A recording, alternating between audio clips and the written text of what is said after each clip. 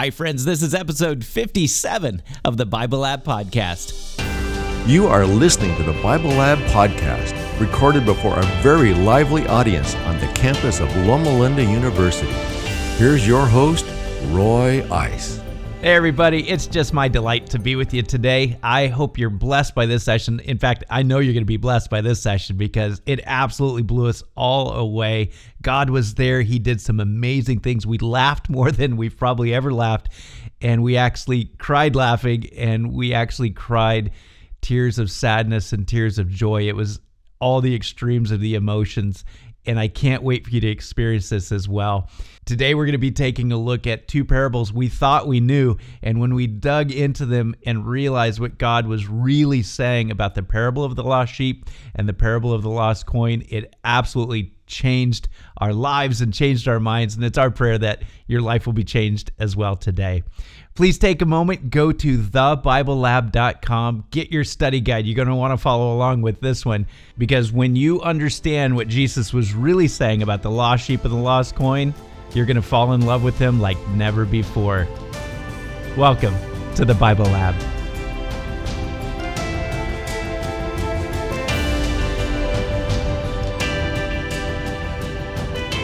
Everybody ready?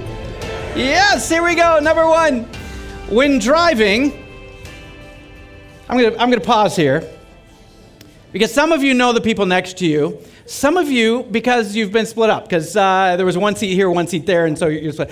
So you're gonna have to do some profiling today. If the person next to you looks like this, that's how you respond. So just profile. Here we go. God is love. Number one, when driving, the person sitting next to me often takes the scenic route instead of the shortest one. Okay, so let me tell you what I'm seeing. I'm seeing about 40% of you saying yes. The person next to you raised up a yes card too. They're pretty upset. Most of you are raising no cards. And those maybes, I am seeing about 5% maybes. You just realize those people don't want to fight. But you take the scenic route, and it's so frustrating. Number two, I tend to lose things quite often. There's a big laughter over here. I tend to lose things quite often. Oh, look at this. Okay, we are split 50-50 on this, 50-50. And what's interesting is I'm seeing amongst spouses, one is saying yes, the other is saying no. Am I correct? Look at this. It's like every spouse that has a yes card, the other says no. So you're the finders. Thank you, Carolyn. Yes, we got the losers and the finders. God brought you together for a multitude of reasons. This is just one of them.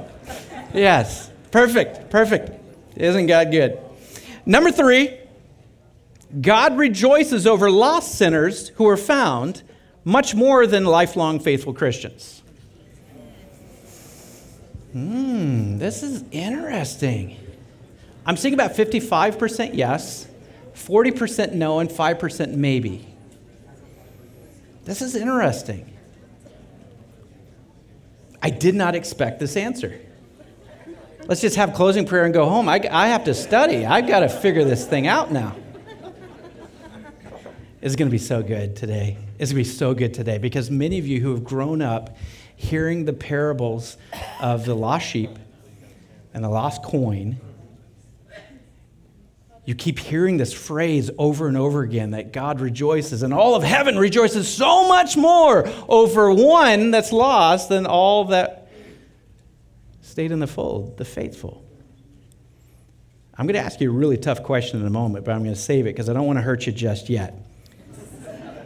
Number four, once a person realizes their spiritual lostness, Jesus comes to save them. Once a person realizes their spiritual lostness, Jesus comes to save them. I know, this is taking you time, isn't it? Okay, I'm seeing a majority of no's. Looks like about 60% no's, 35% yeses, and 5% maybes. Boy, that maybe crowd is sticking at 5% today. So, we're going to have to talk about this too. because we're split. We are way too split on this to not talk about it. So the last two things, we're going to be talking about that. We're going to spend a lot more time in that. You're helping me decide what to spend more time on. Number 5,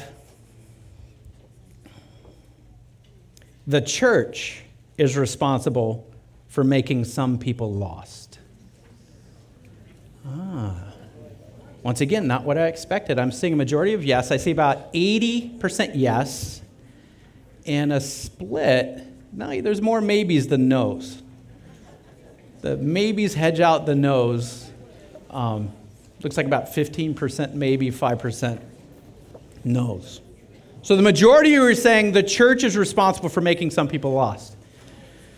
All right, that's something we got to talk about because we're the church. And if we're responsible,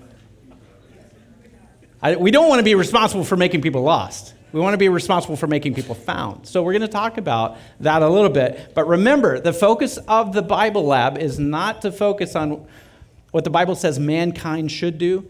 It's a focus on what God has done and who God is. So to keep us out of the deep weeds, we're not going to look at man's fallacy.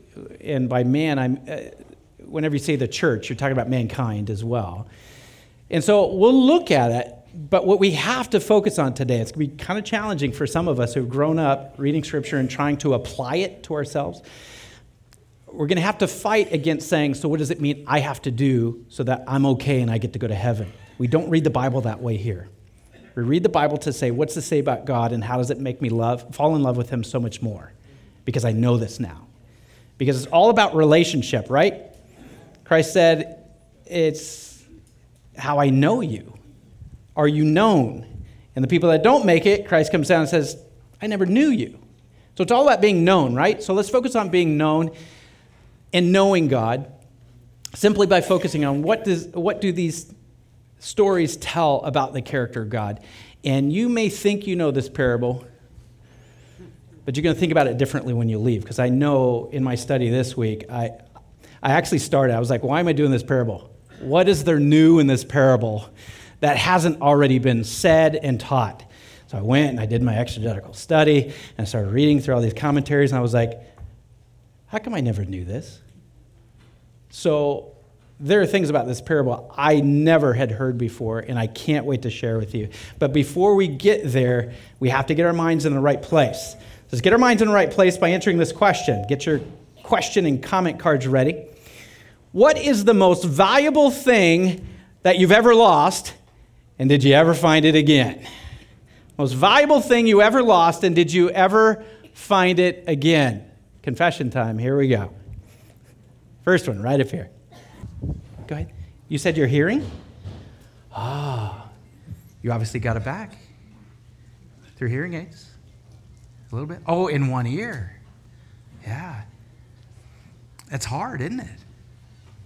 Yeah. Very, very hard. Back here. Our daughter. Oh.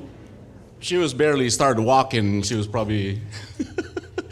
And we were at the mall, and we were turning around looking at these toys, and both of our kids were actually behind us, and they were playing. And when we turned around, our daughter's gone. It was like the day after Christmas.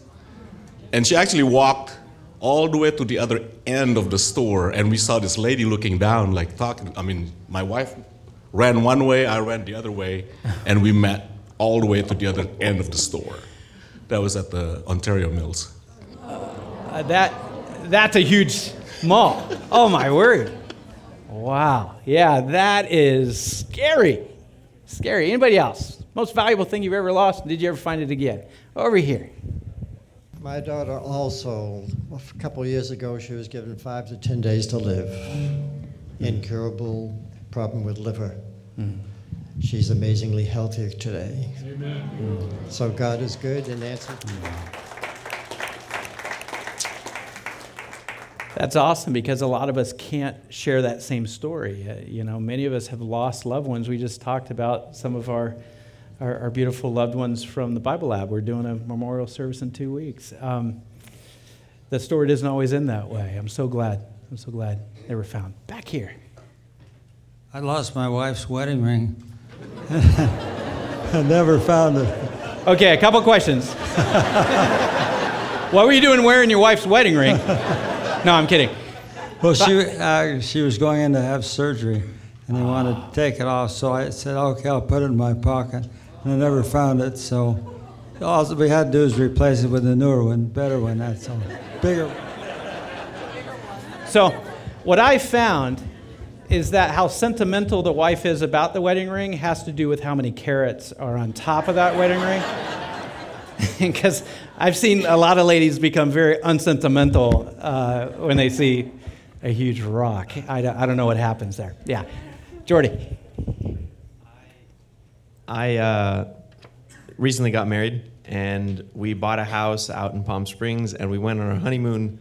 And as we were driving back after 24 hours of traveling and driving and everything, I didn't know where the house keys were.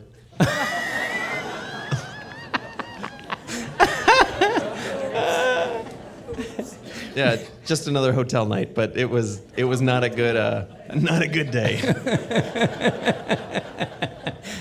You're just preparing your wife for the years to come of what it's going to be like.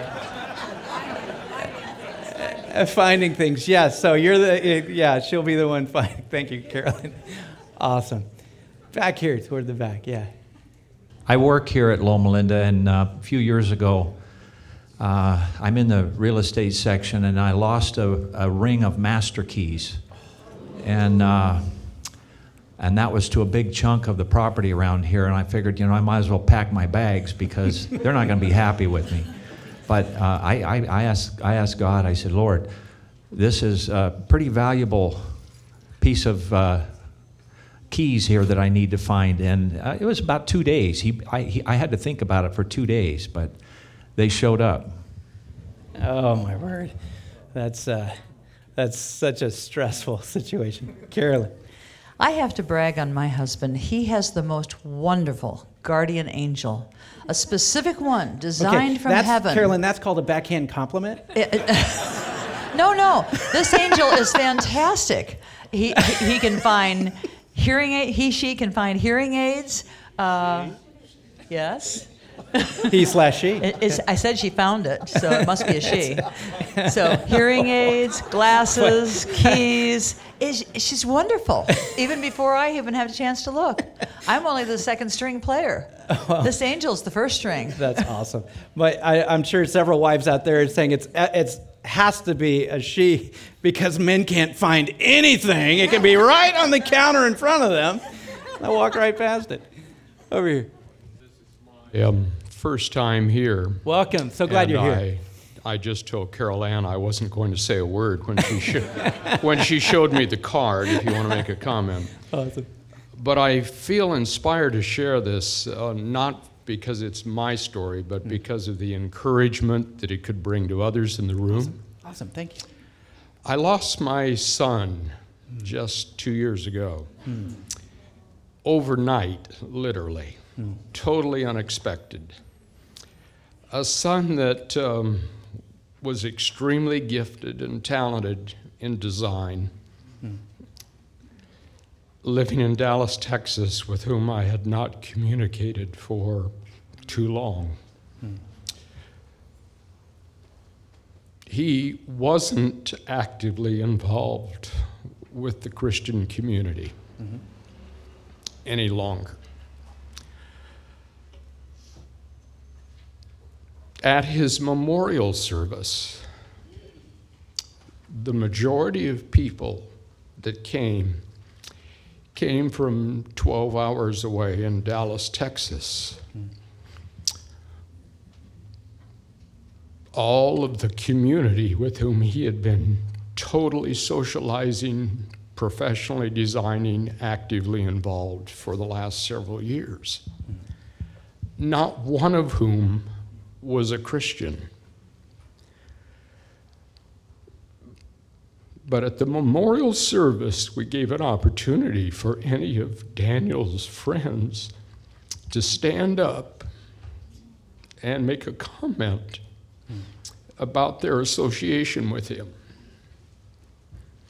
These visitors, most of whom said later they'd never been in a Christian church, got up and gave amazing, quotes, testimonies about the impact of love and acceptance that they had discovered in Daniel's life, and how he was always there, always willing to share, and through whom they discovered a view of God.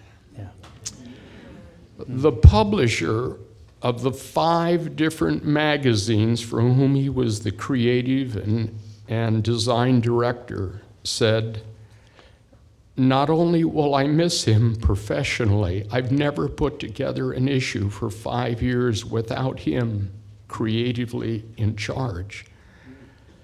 But she said, "I'm not worried about where I'm going to go with my magazines, although today, Russ, I don't know how I will put together the next issues."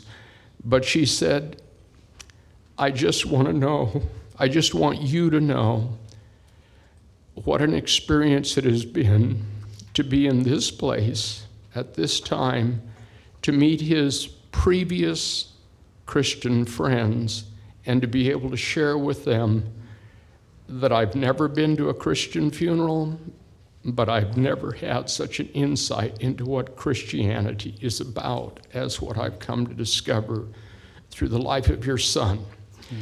The reason I share this is because not many parents ever have an opportunity to hear of the impact of what their child, who is no longer actively in their faith, may be making on the real world. And someone commented, he has probably had a greater impact in Dallas, Texas, than all the Adventist churches combined in Dallas, Texas, in this community. You see all the Love It cards around. That means we're all deeply moved.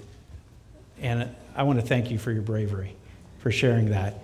First-time guest here, and we want you to understand this is the environment we want to have, to where first-time guests feel comfortable that you can share to this level. And I want to say thank you for that. This story is absolutely apropos to what Jesus talks about in the next 2 parables we're going to go through. The very scenario that you shared with us of your son being outside of the organized religion practice is perfect for what Jesus is about to talk about, because the audience that he's talking to are the devout churchgoers. It makes all the difference in the world in understanding what Jesus is trying to say in the parables of the lost sheep and the lost coin by understanding who he's talking to. He's talking to the church. And what Jesus says to the church, it's not positive. And many of us today, as we church people look at what Jesus says, we're going to see a beautiful character of God that I think will give you a lot of hope. And I know I hear in your testimony, you already have hope. You're going to see your son again. Amen. I share with a lot of adults who they have adult children, and they fear for their kids because their kids are not actively involved in a local church. And you're trying to figure out what to do because they live in different parts of the country, and the church is not only dead, it is toxic in their spiritual growth. And I have so many parents talking to me, what do I do about my kids? I just fear for my kids. I love my kids. I want to be with my kids forever. I couldn't imagine being in heaven for eternity without my kids. You have to plug in every single thing we've learned about the character of God over the years doing this. And the reality is you have to accept the fact that God loves your kids more than you do. And I know that's hard to fathom, but so is God. And his love is unfathomable. It's infinite. And if God does, which he does, love your kids more than you, don't you know he's even more desperate that he doesn't spend eternity without your kids too? So what does that mean for us, God's followers? As we take a look at this kingdom tale where Jesus is talking to the church people and trying to help them understand what they're totally missing. Luke chapter 15, verses 1 through 10, records Jesus giving these kingdom tales. It's actually part of a trio. First one's the lost sheep. Second one's the lost coin. The third one's the lost son. We call that one the prodigal son. We don't have time to go through that one. But the beauty is, since it's a triplet, you see two of them, you really see the third as well. You know what the third looks like. And so in this session, we're just going to look at the parable of the lost sheep and the parable of the lost coin, just for sake of time. Luke chapter 15, verse 1 through 10 in the NIV says, "Now the tax collectors and sinners were all gathering around to hear Jesus. But the Pharisees and the teachers of the law muttered, 'This man welcomes sinners and eats with them.' Then Jesus told them this parable. 'Suppose one of you has 100 sheep and loses one of them. Doesn't he leave the 99 in the open country and go after the lost sheep until he finds it? And when he finds it, he joyfully puts it on his shoulders and goes home. Then he calls his friends and neighbors together and says, "Rejoice with me, I have found my lost sheep." I tell you that in the same way, there will be more rejoicing in heaven over one sinner who repents than over 99 righteous persons who do not need to repent." Verse 8, "Or suppose a woman has 10 silver coins and loses one. Doesn't she light a lamp, sweep the house, and search carefully until she finds it? And when she finds it, she calls her friends and neighbors together and says, 'Rejoice with me, I have found my lost coin.' In the same way, I tell you, there is rejoicing in the presence of the angels of God over one sinner who repents." We got a lot of things to cover, but we have to talk about where we currently are. How do you view this? And I'm going to push you here. This is going to hurt a little bit because some of you have read over this and say, "Oh, they're so beautiful. Yes, God's after that lost sheep and he's going to do everything he can to go find those lost souls. Fortunately, he found me. Now I'm in the fold. I'm part of the 99 and I'm here. And where's Jesus? He's out looking. But what about me? Does he care less for me now? Why do you think Jesus celebrates the unfaithful and apparently abandons the lifelong religiously faithful? The beautiful picture of God's concern, but how have you reconciled his celebration of the lost and the way he takes for granted the faithful? You ever thought of this? Because you realize if you're not the lost sheep, you're the ignored sheep. Am I right or am I right? Oh, I'm right. Okay. How do you reconcile this? Does God have concern? He seems to ignore the faithful, the way we read it in English. We have to answer it by looking at what does Scripture really say. And what we have noticed over the years here is that whenever there's a place that shows that God is somewhat less than love, it's obviously something's just been lost in translation. Because God is love. And anything, any teaching, however old or new that it is, if anything expresses that God is anything less than infinite love, it's heresy. And so if you're sitting here saying, "Well, that's great, he's after the lost, thanks for finding me," am I in a holding pattern here? I'm waiting for the surprise party. We're sitting around and we're waiting and we're waiting and we're waiting, but God's out just getting the lost. I'm thankful to be here, but obviously he's got to spend all of his attention on the lost, and we're just left out in the open country. Harvey. The third question. I'm sorry, I'm going to have you start again. Blue mic. The third question you asked is really a trick question. No. The first question, the second question, and the third question are trick questions. I'm only talking about the third. Okay, let's just talk about the third. Because everybody has been lost. We are all lost people. Okay, good. And so we are all being brought back by God to his fold. So we're all part of the 1%. That's correct. Maybe a bad phrase to use, but we're all 1%ers. That's correct. So who are the 99? We're all being looked over by God. I love it, Harvey. I love what you're doing. You're trying to see, where do I fit? Which brings us to the question, so who are the 99? Because Christ says here, as we translate it in English, verse 7, I tell you, in the same way there will be more rejoicing in heaven over one sinner who repents than over 99 righteous persons who do not need to repent. They are the ones who don't need to repent. They are righteous in their own mind. Oh! They are following the laws to the T. Okay, great. You're there. Okay, there is something we miss because of translation. Okay.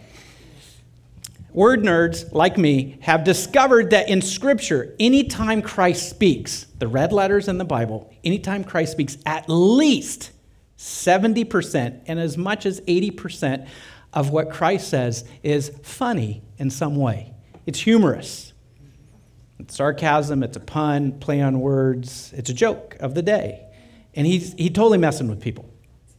He's brilliant. The most brilliant man that ever walked the surface of this earth. Was also one of the greatest comedians who ever walked this earth. Just quick-witted, very good. It's the Son of God. He's brilliant, right? Yeah.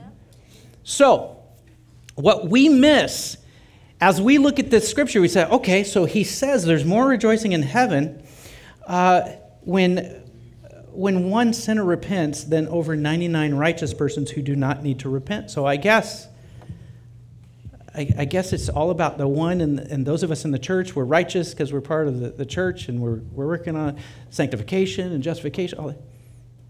Jesus here is actually using humor.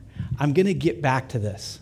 Can you hang on to your seats for a little bit? Because I'm going to come back to this. But you nailed it, Harvey, because what's lost in translation is humor. Have you ever had someone trying to translate a joke from their language into English? And you're still waiting for that punchline? That's what's happening here. I'm going to show you in detail what the humor is. We probably won't laugh out loud because it's like someone trying to explain a joke, but at least you'll understand that there is a joke here, okay? So there's a joke going on here. So let me walk you through how the people would have heard it. If you were a Jew during the time of Christ and you heard with your own ears Jesus say this, there's some things, some play on words that you're missing. First of all, he starts in verse 1. Luke shares that the tax collectors and the, quote, sinners were gathering around to hear Jesus. That word gathering, by the way, is in the part of speech that means it was a habit. It's just constantly happening. He's just always surrounded by these tax collectors and sinners. So why do they use this phrase, tax collectors and sinners? First of all, tax collectors. These were people who were viewed by the Jews as the biggest traitors you could possibly imagine, and they were traitors of the Jews because they were collecting taxes from Jews to pay Rome, who should not have their boot on the back of their neck. This is God's people in God's promised land. So not only were they traitors in that sense, but also they were traitors because they were unethical people who had found a way to have personal financial gain by giving up their own people and working with the enemy. It's all about money for them. It's all about greed. They sold out. Secondly, the word sinners actually was this word that they would use talking about the people who were the poor, the crippled, the blind, and the lame. You'll see them again in chapter 14:21. The belief of the day was that if you were poor, blind, crippled, lame, it was because God was punishing you or even several generations before you for some major sin that had been committed. And God says, this has to be paid for. You have to take me seriously, and because you have done these major sins, I'm going to strike you. I will smite you with an ailment or with financial problems to make sure you take me seriously. I'm going to drive you to your knees. That was the view of the day. And so What that means is the people that were around Jesus were tax collectors, traders, people who'd sold out, unethical people, and people who were sick and despised. They were not allowed to come into church. The unchurched who were not allowed to ever step into church. That's who Christ was hanging out with, and that's who was hanging out with Christ. And they're upset about this. In fact, they're so upset that in verse 2, when they try to refer to Jesus, they use this phrase which means, this man. The Jews would get to such a level of frustration that when you were so angry with a person, you wouldn't even use their proper name. You would use this phrase, and you'd say, this man. Because if you used his name, you would give dignity to him. And he's past the point of dignity. They cannot stand him, and so they just say, this man. Welcomes sinners and eats with them. Two things. To welcome someone who's a sinner is also giving them dignity. And Christ was giving them the dignity of saying, you're someone worth my time. You have to understand something very, very seriously. The devout Jews observed an old rule. Perhaps your mom or dad might have said it a different way. Their rule was, one must not associate with an ungodly man. Did your parents tell you a phrase? You are the sum of the people that you surround yourself with. Birds of a feather flock together. Thank you, Randy. Or guilt by association. Jesus definitely had guilt by association here because of the people he was hanging out with. So they had that phrase. So obviously they're looking and saying, how could he possibly be a spiritually righteous person hanging out with these people? If one bad apple spoils a whole bunch, one good apple in the midst of bad apples, there's no hope. Right? That's how they viewed it. So then, this was taken so seriously that the rabbis, this is the pastors of the day, the rabbis would not associate with such a person, even to teach him the law. You would not even allow these people to study the Bible with you. Can you imagine that? People so bad, you're like, yeah, our Bible study's full. Sorry. We just couldn't possibly fit one more person in our Bible study. Eating with these people was regarded as worse than mere association. It implied welcome and recognition. And many Pharisees were now publicly embarrassed that Jesus had been a guest in their home. Why? Because if anyone knew that Jesus was a guest in their home, it meant that they gave dignity and recognized Jesus as someone of some significance or importance. And the association of Jesus associating with the others led all the way back to them to say that they themselves would give dignity to these tax collectors and sinners. So it was a public shame that any of them had Jesus in their home. All you got to do is look in the previous chapter, and you'll see Jesus eating in a Pharisee's home. Might have been one of the Pharisees there. He's pretty ticked off because his own reputation has just been lost because of what Jesus is consistently doing. So, all that in mind, let's flip over to the backside, and we're going to get to what I promised you. In verse 4, Jesus says the phrase, doesn't he leave the 99 to go get the one? It's one of the places where his humor totally gets lost in translation. So I want to have you figure this out. If the 99 refer to the Pharisees and the scribes, so let's make them the 99, because that's who Jesus is talking to. He's not talking to you. He's not talking to Christianity 2,000 years later. He's talking to a very specific group of people, the Pharisees and the teachers of the law.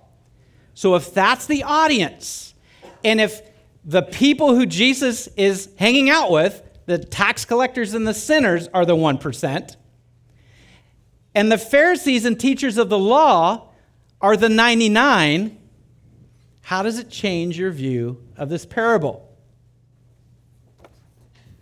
What is Jesus really trying to say right here, back here?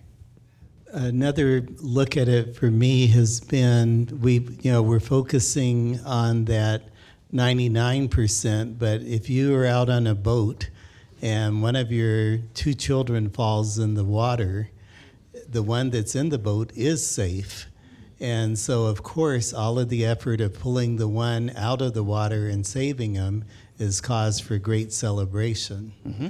And driving around after the diagnosis with the tumor, I was sharing with you earlier, I was sharing the Bible lab with the nurse, and she's like, I'm here to take care of you. And it's like, you've got to come to the Bible lab. It's about relationship with God like you never had it before.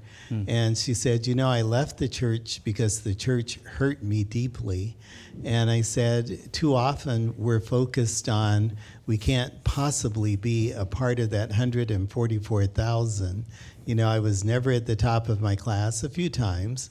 I was never the top athlete or anything else. And yet, here, we've been taught you've got to make the 144 or you're not getting in. And so I said, focus on God loving you so much that in Revelation it says there's a number that no one can even number that's going to make it in. And she said, that gives me hope. I'll be coming and joining you in the lab. Awesome. So. Thank you. What you've said is absolutely key to understanding. We can work as hard as we want to become the 144,000, but Scripture never supports that. Who is it that divides the sheep from the goats? It's not us. We don't decide, I'm going to be a sheep, not a goat. It's our Savior who decides who's part of the 144,000 and who's not. We'll get to that later in a conversation. David. When I read this parable about the lost sheep, I see Jesus having that skill of a good Englishman of being able to insult somebody, and it isn't until later that they realize how they've been insulted. Yeah, and I'm not so sure that it took them quite some time to figure out. In fact, both groups might have been saying, wait a minute, is he insulting us? Both the 1%ers and the 99. Because when you see the humor here in a second, when I dissect it, you're going to be like, whoa, that was very, very sarcastic. Using irony, he creates a very sarcastic statement. And there's just so many layers here, just like an onion. And I'm drawing on my childhood growing up on a farm. Mm-hmm. And, my dad, my asking my dad, well, why did we cut the tail? Why did you cut the tail off that sheep? Well, sheep are so dumb that they can't lift up their tail and they'll just mess on themselves. So you have to cut the tail off. And when You see, you learn something new every week at the Bible Lab. Thank you, David. And when I needed to have some orchard cleaning, the choices between sheep and goats, and sheep, again, are just so dumb and lack personality. And so what Jesus is saying here to them, and he's talking to these two groups at the same time, and he said, well, which one of you wouldn't do this? Well, now he's putting these Pharisees in the position of either being a shepherd, which they would not be. Yeah, shepherds were not allowed to go to church, by the way. So then that might make them the owner of the flock, but I think that these Pharisees were so far removed and they wouldn't know what a sheep owner would do. Right. But nevertheless, Jesus puts them in the position. And then the opposite side is, okay, well, then you're a sheep, and now he's insulting them again. Mm-hmm. And then ultimately what I see is you guys really aren't worth any much more than anybody else, because I'm going to leave you behind, and you guys are going to take care of yourself. I'm going to go get that one lost sheep, that 1%, but you're all worth the same to me. Mm-hmm. It doesn't matter if you're 1% or in the next parable 10%. You're all worth the same to me. And then there's this concept of ownership and possession. A farmer takes his losses. A farmer increases the herd by breeding and having babies, and the farmer takes just will take its losses. In this case, God's saying, no, I'm not going to take that loss. You are mine, and I'm going to seek you out, and I'm going to come get you. Yeah. Thank you so much, David. I love that. The humor comes in this way. It's Jewish irony. He's asking questions, like you said, the Pharisees honestly wouldn't know how to answer. And how he answers it is in a construct that the expected answer would be no. No, you wouldn't. And so he just keeps pushing this motif. No, a shepherd would do this, wouldn't they? And they're like shaking their head, no, a shepherd would not. He's looking at 99% versus 1%. And we're going to leave out in the open desert, which is, we read open countryside, but the word is for the wilderness, the desert wilderness. Would you leave 99 sheep out there to either be stolen or eaten by wolves? The answer is no.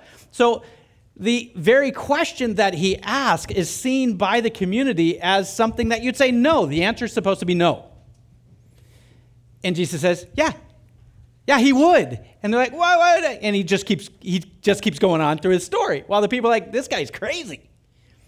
And he ends this first part. We haven't even got to the second part yet. Hang on to your seats. Because he ends this first part by saying the biggest put down. I mean, it's very rude sarcasm that he uses.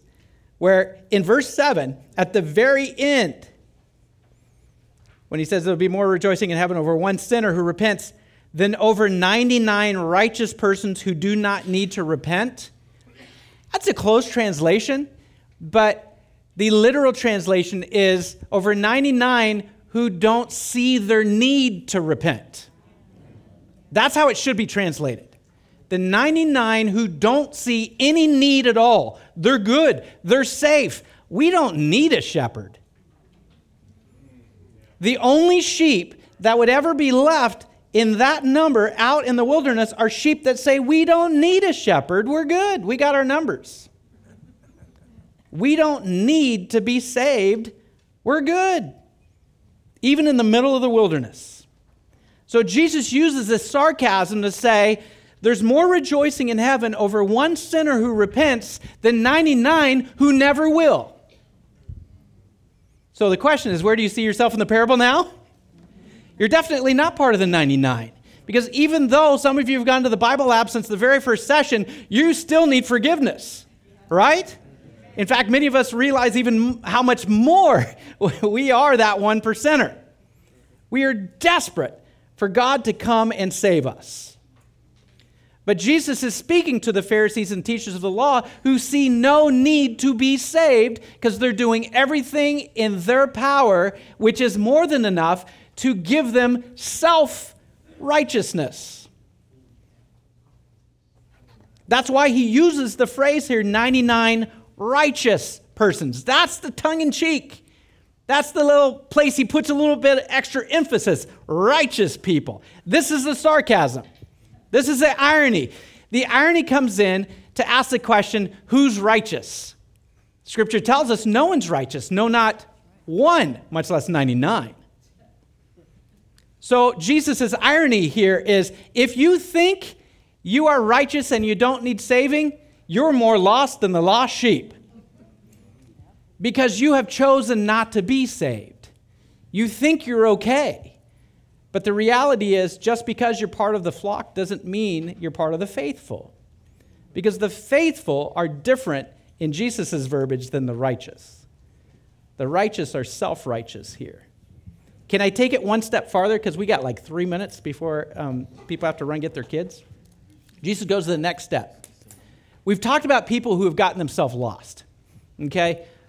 Whose responsibility was it for being lost in Jesus' parable of the lost sheep? Did the shepherd lose him or did the sheep lose himself? Sheep wandered off, right? So whose fault is it that the sheep is lost? The sheep. Okay? The sheepdog. Yeah, thank you, Byron. Totally different parable. But thank you for sharing. Now be quiet. In this parable, it's really easy. It's really easy for us to apply. The sheep wandered off, got himself lost. Shepherd looks, many retellings of this tale, the sheep is there in brambles crying out, and the shepherd is narrowing his search according to where he hears the sheep crying out for help, carries it back on his shoulders. But it's the sheep's fault, okay? Like David mentioned, sheep are dumb. But then we get to this next parable. Or suppose, verse 8, or suppose a woman has 10 silver coins and loses one. Doesn't she light a lamp, sweep the house, and search carefully until she finds it? And when she finds it, she calls her friends and neighbors together and says, "Rejoice with me. I found my lost coin." In the same way, I tell you, there is rejoicing in the presence of the angels of God over one sinner who repents. We totally miss what this is about because we don't speak Greek or Aramaic. Verse 8 says a woman has 10 silver coins and loses one. Now, you have to realize something. There is a word used here for these coins that's very special. It's very rare in the New Testament for a very good reason. It's the drachma. It's a Greek coin. Now, a good devout Pharisee or teacher of the law would not touch a drachma. Why? Because they wouldn't touch, if they could help it, they wouldn't touch a Greek or a Roman coin. Why? Because on the faces of the coins were graven images. In fact, the Roman one had Caesar on there who says, "Is there any God greater than Caesar?" So they saw it as blasphemy, abomination to God, to even touch these because they were seen as idols to these leaders. Side note, it's really funny when Jesus is having this conversation when they say, "Who should we pay taxes to?" And Jesus says, "Does anybody have a denarius?"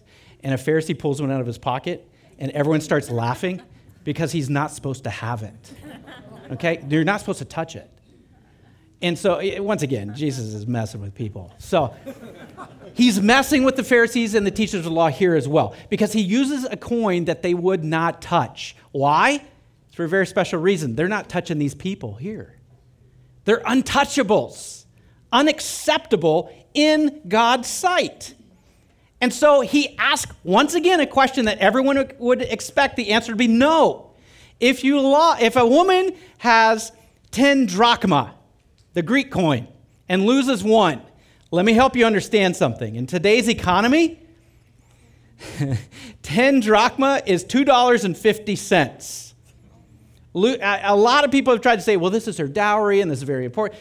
Commentators say there's just no support for that. It's a very small amount of money, and it's Greek money.